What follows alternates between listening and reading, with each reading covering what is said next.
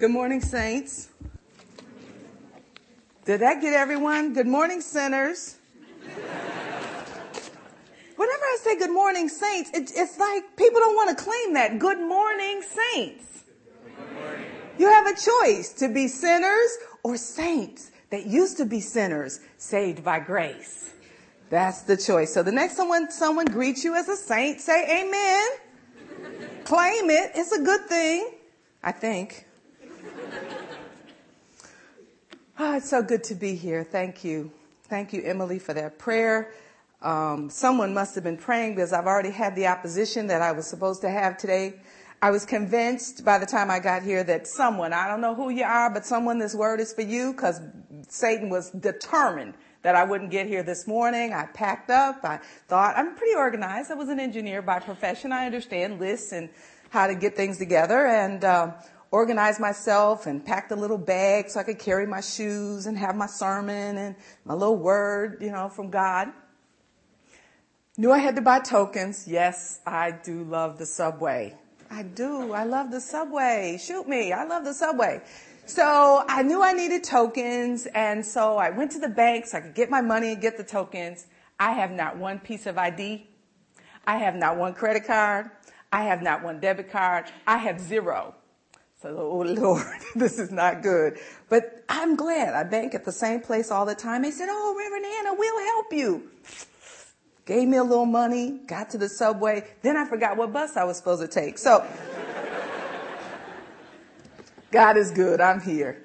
And I understand that the people here, God is leading you to build and to rebuild in ministry and the church. And so the word is about rebuilding and how to pray in that time. So listen first for the word of the Lord. Nehemiah chapter 4, verses 1 through 9. Now when Sanballat heard that we were building the wall, he was angry and greatly enraged, and he mocked the Jews. He said in the presence of his associates and the army of Samaria, what are these feeble Jews doing? Will they restore things? Will they sacrifice? Will they finish it in a day? Will they revive the stones out of the heaps of rubbish and burned ones at that? Tobiah, the Ammonite, was beside him, and he said, that wall they are building, any fox going up on it will break it down. Hear, O God, for we are despised. Turn their taunt back on their own heads and give them over as plunder in the land of captivity. Do not cover their guilt and do not let their sin be blotted out from your sight, for they have hurled insults in the face of the builders.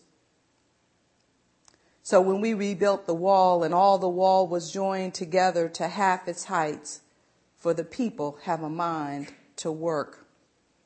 But when Sanballat and Tobiah and the Arabs and the Ammonites and the Ashdodites heard that the repairing of the walls of Jerusalem was going forward and the gaps were beginning to be closed, they were very angry and all plotted to come and fight against Jerusalem and to cause confusion in it.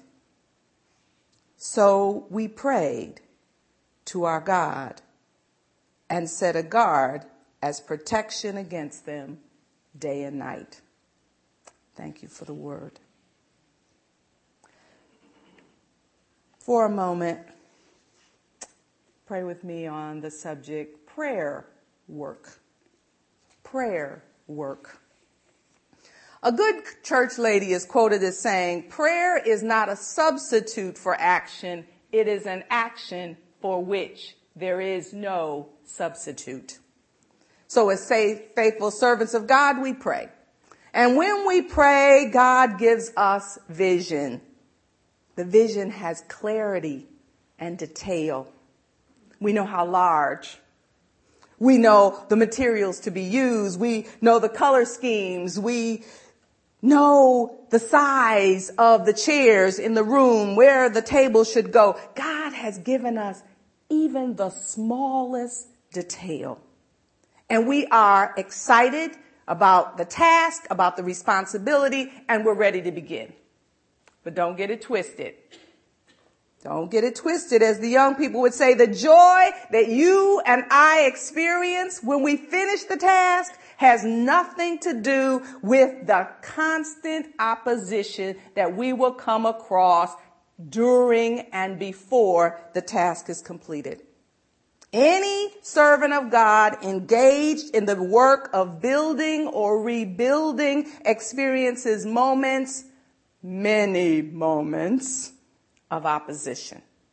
The opposition could affect the work, but just like Nehemiah and the people of God, if the work is surrounded in prayer and buried in our hearts, no matter the test, the work will go on. Nehemiah has been given an assignment to rebuild the wall of Jerusalem. God granted this request out of Nehemiah's deep love and concern for the people of God and the temple of God. God doesn't give this kind of assignment to everyone. The record declares that Nehemiah mourned and fasted and prayed before the Lord. Before the work could begin, my brothers and sisters, Nehemiah had to admit his unrighteousness and his sinful nature. He had to then submit himself completely to the will and sovereignty of God and to the king in authority over him. You see, my brothers and sisters, God really does know that there's going to be punishment if we build the church.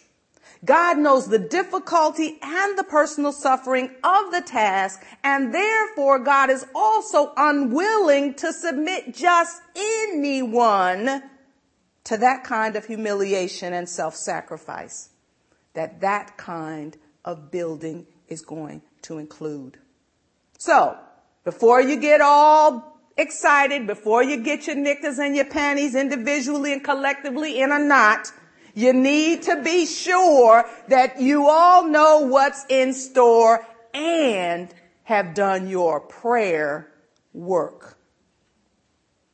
As the cup builder of the Persian king, Nehemiah trusted God completely and would not be intimidated by anyone.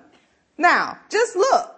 If my job was to taste wine every day that could be poisoned, we wouldn't be intimidated by anyone either. Because we will have learned that every day could be our last. Because it could be. Nehemiah trusted God. God had selected, therefore, a good person to do this task. Because right from the beginning, Nehemiah had opposition. And the opposition was probably politically and economically motivated. I wonder if anyone here as servants of God in the gospel ever worry about our political or economic territories. When prosperity comes into our lives, in the lives of our colleagues, are we supportive? Are we encouraging? Often, our own prosperity accompanies persons who assign themselves as the personal naysayers. Those persons who say it cannot be done, it should not be done, there's not enough money, there's not enough time. They have nothing good to say about what God has placed in our lives. What makes him think he could do that? Can she afford to do that on her salary? I could have done it too if I kissed up to the boss the way he had. I know no one here has ever suffered that fate of being the naysayer, the hater in the room, the doubting Thomas. I know already this is a seminary and no one here has ever succumbed to that fate. But Nehemiah was not so fortunate. He had not one but two haters. Salabat was not even an outsider. He was born in Beth Horon, a little town up the way from Jerusalem, a no consequence place. He had two sons, and their name, Delilah and Shelmilah, suggests that he even worshiped Yahweh. Isn't it funny how people like Salabat the Horonite come from the humblest beginnings, struggle through the same system as we do, and then they have the nerve to believe that they're better than we are. And somehow they have miraculously pulled themselves up by their own bootstraps. I hate that term. Even though Salabat owes his position to the same Persian king, has in no way in position to be hurling insults at Nehemiah as if their struggle was not the same. Salabat's words and his name even means enemy in secret. His words were intended to demoralize and undermine trust in both the abilities of the people and the readiness of their leader. So that means that our primary opposition to most of the work that we're given to do are by people working in secret. But our secret enemies, they fail to realize and recognize that we're all made in the image and likeness of God, that we're all bound together by the same covenant promises of God, that we're all called according to the purposes and plan of a gracious, compassionate, loving, understanding, forgiving, long-suffering, and generous God. We have all been washed in the blood of the Lamb, and we are all looking forward to the imminent and swift return of our Lord and Savior Jesus Christ. Yet, here we are. We find ourselves with this opposition, and we have enemies in secret. We're angry, we're frustrated, we're undeserving of this treatment we have received, and we continue to experience from persons and places that we least expected. Just like the people of Jerusalem, we have been down so long that we doubt our strength, we doubt our focus, we doubt our abilities to complete the task that God has given. What do? Well, Nehemiah took all his anger and his frustration to God in prayer. Nehemiah asked God to cause suffering and angst for his memories. It is for his enemies. I realize that all of us are dyed in the wool, filled with the Holy Ghost, free grace of Christians in this room, and that we believe that praying for bad things to happen to our enemies is out of order. Maybe, just maybe, to cry out to God out of our anger and our frustration is the better course.